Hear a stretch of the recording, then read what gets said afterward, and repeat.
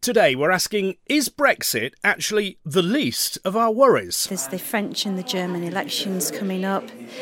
Terrorism remains a constant threat. We don't know what's around the corner. And I think there's a lot going on in Europe. There's obviously a lot going on across the pond. It was a question posed at a rural briefing held by Savills this week. We'll try and find the answer on the programme later. Also, we'll ask, how are our young farmers feeling in these uncertain times? Brexit is the big byword at the minute, and there's every opportunity out there. Sunday, November 13th, 2016. This is the Farming Programme with Sean Dunderdale. Good morning. Another week, another series of discussions over Brexit. Fresh from last week's East of England Farming Conference. Highlights still available online on our podcast. This week, Stoke Rochford Hall was the venue for a rural briefing entitled Life After Brexit.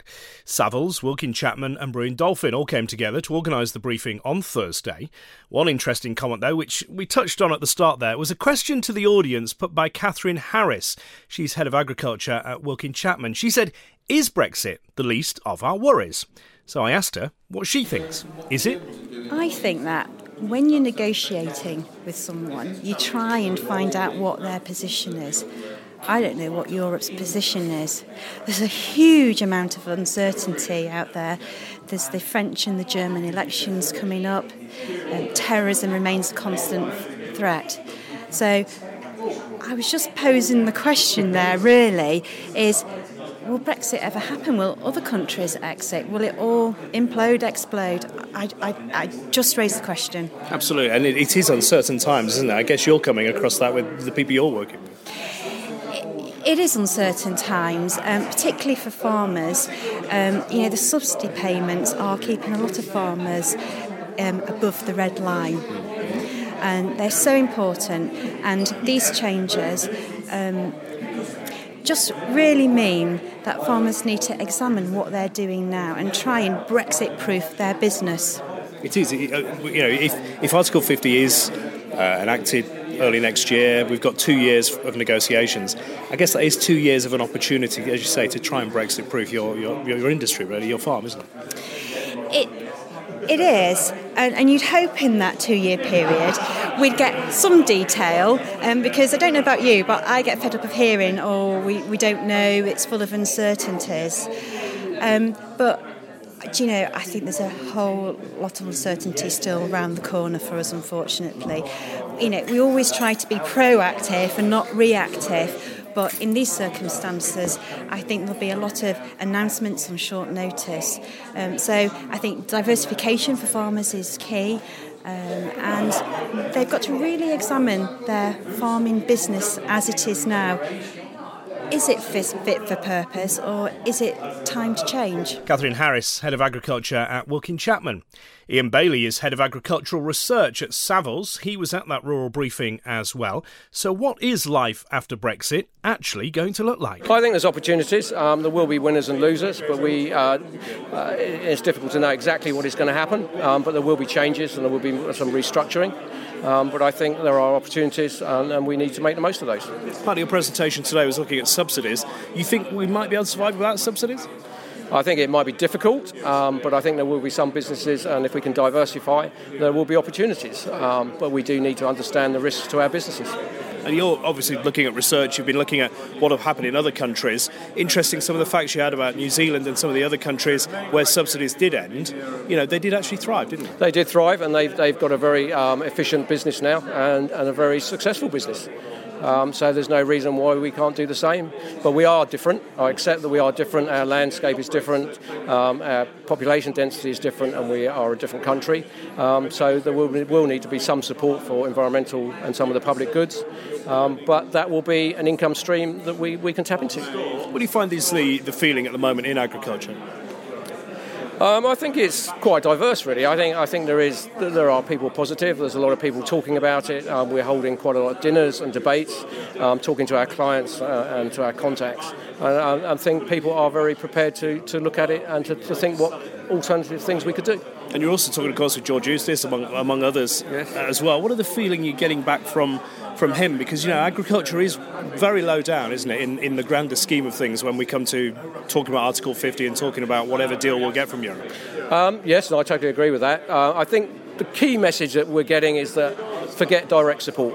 Direct support, especially from George Eustice, doesn't appear to come in his vocabulary very often, but he does talk about some of the other issues, public goods and grants for investment and those type of things which will support the industry. You touched on land values as well. Have we peaked price-wise, do you think?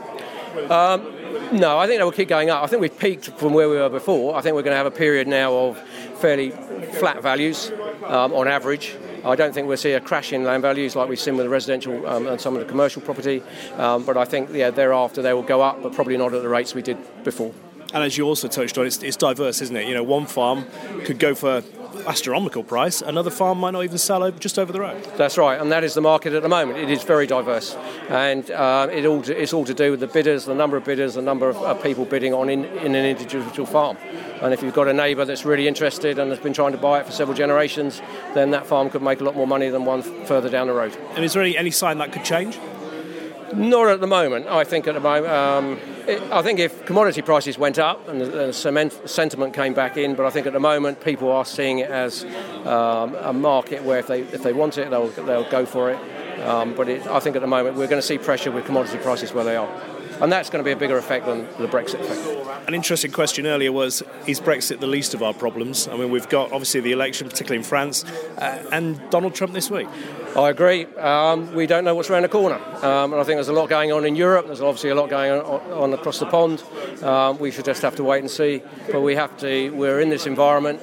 We have to understand our businesses and we have to look for the opportunities and mitigate the risk. Do you think there is a fear of further uncertainty with President Trump? Definitely. I think there is, but we'll have to see how that pans out and use the information we've got, look at the scenarios, do a sensitivity analysis on our businesses and try and be prepared. That's Ian Bailey, Head of Agriculture at Savills, part of that rural briefing on Thursday. Be prepared was his message for a President Trump. It'll be here in the new year. Right, let's find out what's happening in the world of grain, shall we? Chris Spratt joins us for a second week. He's the man in the know from Open Field once again. Hello, Chris. Good morning, Sean. This morning. Is a pleasant surprise. Well, there you go. Good things come along very rarely, but twice in 1 week. Have you good things to tell us, though? That's the question. Well, I think taking into account all the events of the week, really, the market's remained at fairly similar levels, just dackering down towards the end of the week as currencies firmed. Wheat volumes, well, they did have slowed down throughout the week to a degree. New crop still remains of interest to growers, basically because I think no one knows the answers where we're going to see things next year. The French could be back to a normal quality and quantity as far as their wheat's concerned, and that could put a different slant on overall pricing structure. Likewise, where will the value of sterling be? So I think to a certain extent, there's still an element of insurance risk off against the cost of production on new crop for growers to continue to sort of market a bit of grain in those positions. Oilseed rape, well, again, really feeling the effects of sterling. Sterling finished 115, 116 against the euro towards the end of the week. The USDA report that came out on Wednesday, that increased their US soya yields, resulting in bigger end of season stock. So again, not particularly bullish for rapeseed at the moment, even though we have got a tight domestic market. The USDA report also wrong-footed the trade estimates on corn. They increased the corn yield there. Their expectations, their forecast in the US raised from 387 million tonnes, up about 4.5 million tonnes from the average trade estimate. And overall, that gives us an increased world ending stocks of 1.38 million tonnes at 218 million tonnes of world stocks of corn. Wheat largely unchanged, the global stocks up marginally to 249 million tonnes. Also midweek, the DEFRA Anderson's Early Bird Survey details were announced. They forecast a small reduction in the wheat area, but the main changes are in spring barley, unsurprisingly. A 17% increase forecast there. That's obviously yet to be planted, but that's mainly at the expense of winter barley, which is 9% down, which performed poorly this year, really. Spring barley also gives growers more of a time to control the blackgrass, cheaper to grow, and forward prices still look relatively attractive. But like I say, that crop has still got to go in the ground. The oilseed rape area, well, not surprisingly, again, that's forecast to fall by a further 4% year on year.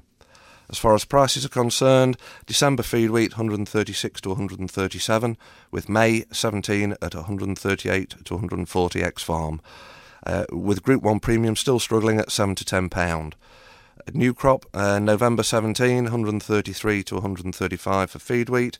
And then on feed barley, December 16, 117 to 118, with May 17, 119 to 120. Spring barley still hanging in there quite well, 144, 145 ex-farm for the turn of the year. And new crop feed barley for November 17, 113 to 115. Again, with feed barley premiums, quite useful really, 144 to 145 ex-farm for November. Oilseed rape, as we've said, struggled a little bit on the week, mainly due to currency, with November at 338 to 340, with May 17 at 342 to 343. New crop, 313 to 315 for harvest, and November 320 to 323. But on the new crop, really precious little trade taking place. So there you go, Sean. That's it for this week. Managed to get through without mentioning the President-elect once. I know, I was going to say, that's very good. That's very good. It's in certain times, though, isn't it? You know, with President-elect mentioned earlier in the programme, elections in France and Germany next year.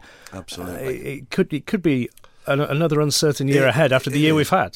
Yeah, and I think that's why growers certainly over the past sort of couple of months have been looking as much at the new crop situation and trying to just put a line in the sand as far as some prices are concerned, as much as the old crop, really. Well, I'm sure you'll keep us in touch, whatever happens. Indeed. Thank you, Chris Spratt, Open Field. We'll hear from the Vice Chairman of the Young Farmers in a moment. First, our weekly agronomy update from Sean Sparling. Yeah, morning, Sean. More weather to talk about. We had a bit of weather again this week. First bit of proper frost. We were down to -3 Monday night into Tuesday. Another sniff of it on Tuesday night. A little bit of snow in Yorkshire, I think. It was never going to get right down here to Lincolnshire, and even if it did, it was going to be gone by lunchtime. It's that time of year. We are approaching the middle of November, so I think we probably have to expect a little bit of frost and snow every now and then, and it's not really something that should make the headlines, is it? We do get winter every now and then, 1 year in 3. But it has complicated things again on farms. We're trying to get fungicides on oilseed rape. The FOMA levels have increased to threshold level, 1 plant in 5 on the resistant varieties or on the forward crops, 1 plant in 10, of course, on the more backward pieces that were planted later. That threshold has been widely achieved across the county. So you need to get something on with FOMA activity. You could ask the question, is there any need to put anything on for light leaf spot? You could argue this time of year, probably not. But it's a braver man than me that puts a fungicide on that doesn't have at least some activity against light leaf spot. The cheapest route would be difenoconazole or plover, that sort of thing. A good robust route would be prothioconazole. The very, very, very expensive route would be up there with the Rafinzars. So pick your point in the middle, work out what your rape's worth, work out how much disease you have in the field and which disease that is, and choose your weapon accordingly. And also, if you've got these little patches in fields which are showing up a bit stunted, they've gone backwards, might well be worth just having a walk in, pull them up and see if there are any swellings on the roots, because we are seeing more and more club root every year. There is sadly very little you can do about it. In fact, there's nothing you can do about it in the growing crop. Resistant varieties are about your only route on this, but it's worth mapping it for future years and making sure that when you combine, you don't transmit it from field to field by keeping your machinery clean. Aphid levels remain relatively low. We are finding the odd cabbage stem flea beetle larvae, as I said last week, in the stem, and there's a little bit of rape winter stem weevil dotted about at the moment. So I do think, however, it is still too warm to be putting propizamide on. We need plenty of moisture, which I think it's fair to say we've probably got in these fields. But just remember that one of the restrictions we're going to get is on things like propizamide, where they're turning up in water. So you certainly don't want to be putting it on in mild conditions on wet land, because if that gets in the water, we're going to lose it sooner than we want to lose it. But it is too mild. You want 8 degrees and falling at 30 centimetres, or 10 degrees and falling at sort of 10, 15 centimetres, and it's all over the place at the moment. Don't compromise it. Get 100% by waiting. You're in no hurry. So go January if you need to. You've got until the end of January. Winter cereals, they've been drilled at a pace. There's still stuff after root crops, late drillings, bad seed beds, blackgrass fields, still those to do. The crops that are already up and through the ground, volunteer beans, volunteer rape, tend to shrug off some of the grassweed materials, but anything with fluoroagilam or DFF in it, that should deal with volunteer beans quite nicely. And these late drill fields, don't take it that your agronomist has held you back, therefore it's his fault you haven't got drilled because it's now come wet. Think of it in terms of your agronomist has held you back, therefore you are not in a mess full of blackgrass. Take it as what it is. It is what it is. We can't govern the weather, much as many of us would like to think we can. Put it in with something in the spring and cut your losses. That's the way to do the job. Winter beans still going in the ground quite nicely now, but do remember, if you've got winter beans going in, for goodness sake, get your pre-em on as soon as you can possibly get it on. That's the only time that they're going to work. Apart from that, bit more weather to come next week, I dare say. There's always weather. We'll have the forecast for the week ahead soon. Thank you, Sean Sparling, Sparling Agronomy Services. On to potatoes then. Colin Jackson's on the line from PJP. Morning, Sean. We're a bit Trumpy in the potato trade at the moment, as well as politically. So things are going leaps and bounds upwards at the moment. Well, that's good to hear. What qualities, are they looking good? Yeah, quality is pretty good. What we've seen is a lot of people sort of hedging their bets. They're actually thinking that the market is going to go up, so they've been reducing supplies a bit, and that's been a self-fulfilling prophecy because due to a lack of supply, the market has gone shorter and prices have gone up. So it's been less to do with a quality issue and more to do with a shortage of supply that has forced the prices up. Whether it's right or wrong will remain to be seen in the spring, to see whether or not there's a lot of potatoes left around in the spring to be marketed, and then it may come back down again. But I think most people do feel that there certainly isn't an oversupply situation in potatoes. The job should maintain good, from here on in, carrying forward through into the spring and early part of the summer. And what about the weather at the moment? How's that affecting things? Not making a massive difference. 95%, probably even more than that, of the crop is now out of the ground. So there's just the last few sort of moppings up of bits and pieces to come into store, but nearly everything is in store now. Consumption does go up slightly, as the weather gets colder, but in general terms, we're not going to be really weather affected now. Most of the crop came out in pretty good condition. Some of the southeast corner, a bit further down, it was very dry in harvesting, so there's a few bits of bruising issue around, but certainly the crop in Lincolnshire has come out in good order and is storing well. And you mentioned there about supply. What about prices themselves? How are they looking? Yeah, well, prices in general terms now, most things have got a 2 on the front, so that's all good. I mean, even 1 or 2 things with a 3, but certainly good quality white potatoes in papers, starting really from about £200. Good packing quality material, sort of 230, 240. Frying quality gear, also sort of that sort of 230, 240 kind of level for good quality gear. So it's all a good pound a bag more than it was probably only two weeks ago. So it's gone up by in the region of about 40 to 50 pounds a tonne. You mentioned him at the start. Of course, we're all familiar with the King Edward. What about the President Trump potato? Could that be a variety? I don't think we've got a variety of that just yet, but you never know. You never know. I'm sure someone will come out with it. You could be right. Be on Dragon's Den before we know it. Thank you, Colin Jackson from Jackson Potatoes. Last week, the National Federation of Young Farmers met with the Farming Minister George Eustice to talk through the findings of their recent members' survey, looking at the challenges facing young farmers at the moment. Lindsay Martin is the National Vice Chairman of the NFYFC. So, what were the findings? You could look at it as challenging, or you could look at it as an opportunity. Brexit is the big byword at the minute, and there's every opportunity out there. We as NFYFC went to meet with George Eustice yesterday to talk about the results from our recent survey, which are available to anybody if you want to go and find them out, and they're very interesting actually. A lot of our members want more help with training aimed at business acumen and legal and finance, which is not something that traditionally has been asked for before. But I think it's really positive because they're identifying their weaknesses and trying to do something about it. But in terms of actual opportunities to get into agriculture, I think the sky's the limit at the minute. That's why we're out there trying to push young farmers' agenda forward, as we always are, but to make sure that we end up with a system that is also helpful for new entrants as well as helpful for sustaining agriculture. So you mentioned you met George Eustice. Is government listening, do you think? I think government is listening as much as they ever listen, which you can't really tell until something comes out later on. But it was a really positive meeting. Everybody in the room seemed to be taking in the information from our survey, and there was some great conversation around the survey, which for me is really positive. Absolutely. What else came from the survey itself then?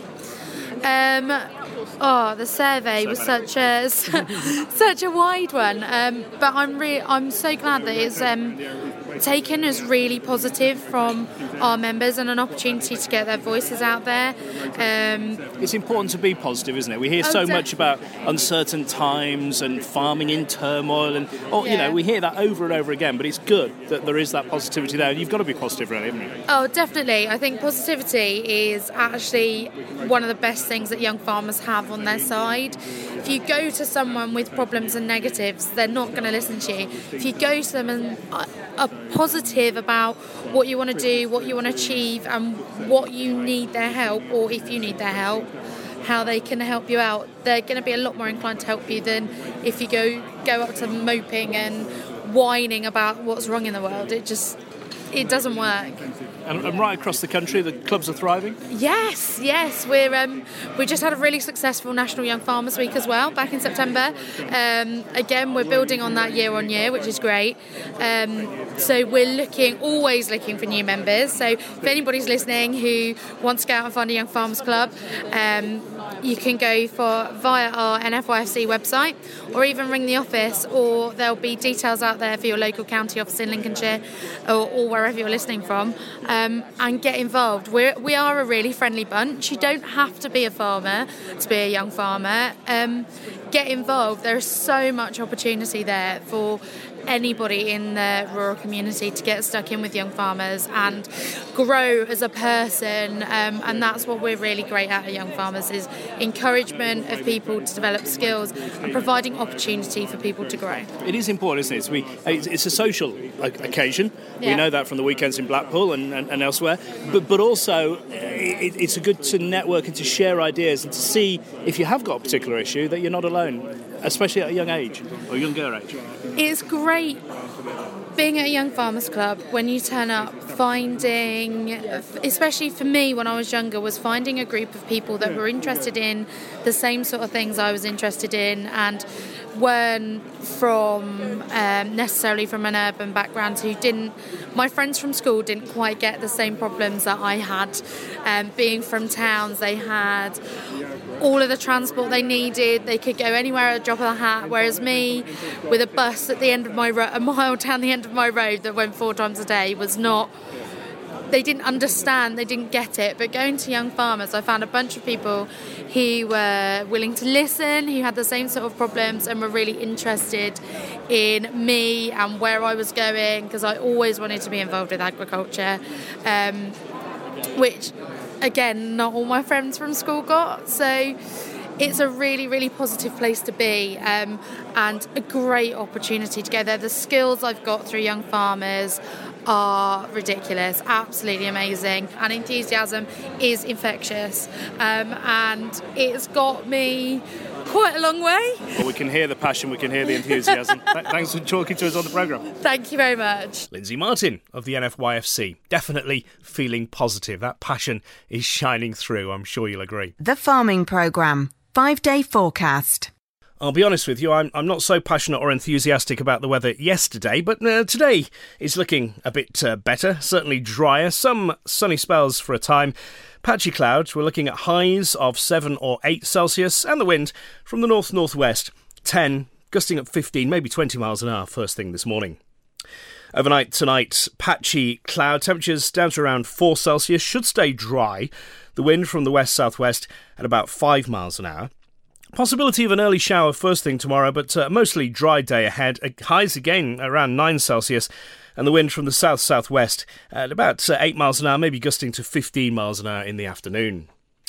Overnight, Monday into Tuesday, we are looking at another band of rain sweeping right across the area, I'm afraid. Could be particularly heavy, especially Tuesday itself. Overnight, we're looking at lows of about 6 or 7 Celsius with that cloud cover, keeping temperatures up a bit, and also the wind blowing from the south-southwest at 10, gusting at 20 miles an hour. As I say, on Tuesday itself, then some particularly heavy rain, particularly in the middle of the day. Highs, a bit warmer because of that southwesterly wind, 15 miles an hour, gusting at 25. Temperatures at 12 Celsius. Tuesday into Wednesday could be quite a misty and murky start to the night. Once the rain has passed over, it should clear, should particularly be dry after midnight. Lows of around 6 Celsius and the wind more from the west, 8, gusting at 20-25 miles an hour for a time. And then Wednesday, starting off sunny, cloud increasing again through the day, a bit warmer again, 9 Celsius the high, and the wind from the west-southwest, 10, gusting at 20 miles an hour. And then the latter end of the week, it does look like another band of heavy rain will sweep across the area. Could just miss us. We'll keep a check on that as we get later on in the week. Highs generally of 9 or 10 Celsius, and your overnight lows fairly mild actually towards the latter end of the week. Could be 7 or 8 Celsius overnight. So that's the forecast and another week in the world of agriculture. Next week, we're discussing partnership agreements and why ignoring them could prove costly and could split your family. Now, today, of course, is Remembrance Sunday, and I think it's important we never forget those in agriculture who were among the many who gave their lives in conflict, especially in both world wars. Our thoughts with them today, as always. We're back then next Sunday. Until then, have a good week's farming.